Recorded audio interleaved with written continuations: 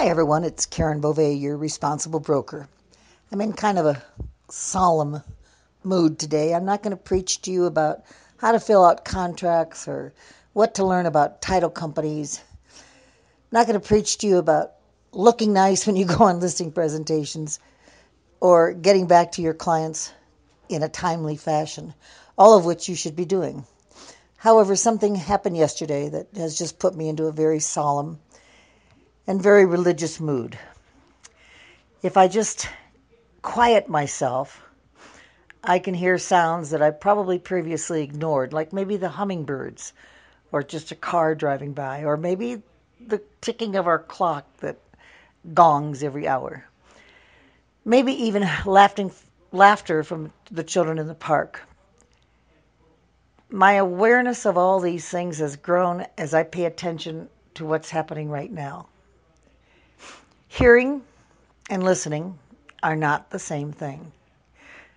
I can hear the birds as they carry on conversations with each other, but I listen carefully to another person expressing thoughts and feelings. I try to interact with them as I grow to understand them better. I'm not listening to respond with my own story, but rather to connect with them in a spirit of compassion and understanding. This is what real estate's all about, isn't it? It's also what friendships are all about. We lost one of our agents yesterday, Dan Shores. Dan was a remarkable gentleman. He taught skiing, he built homes, and he was an excellent realtor.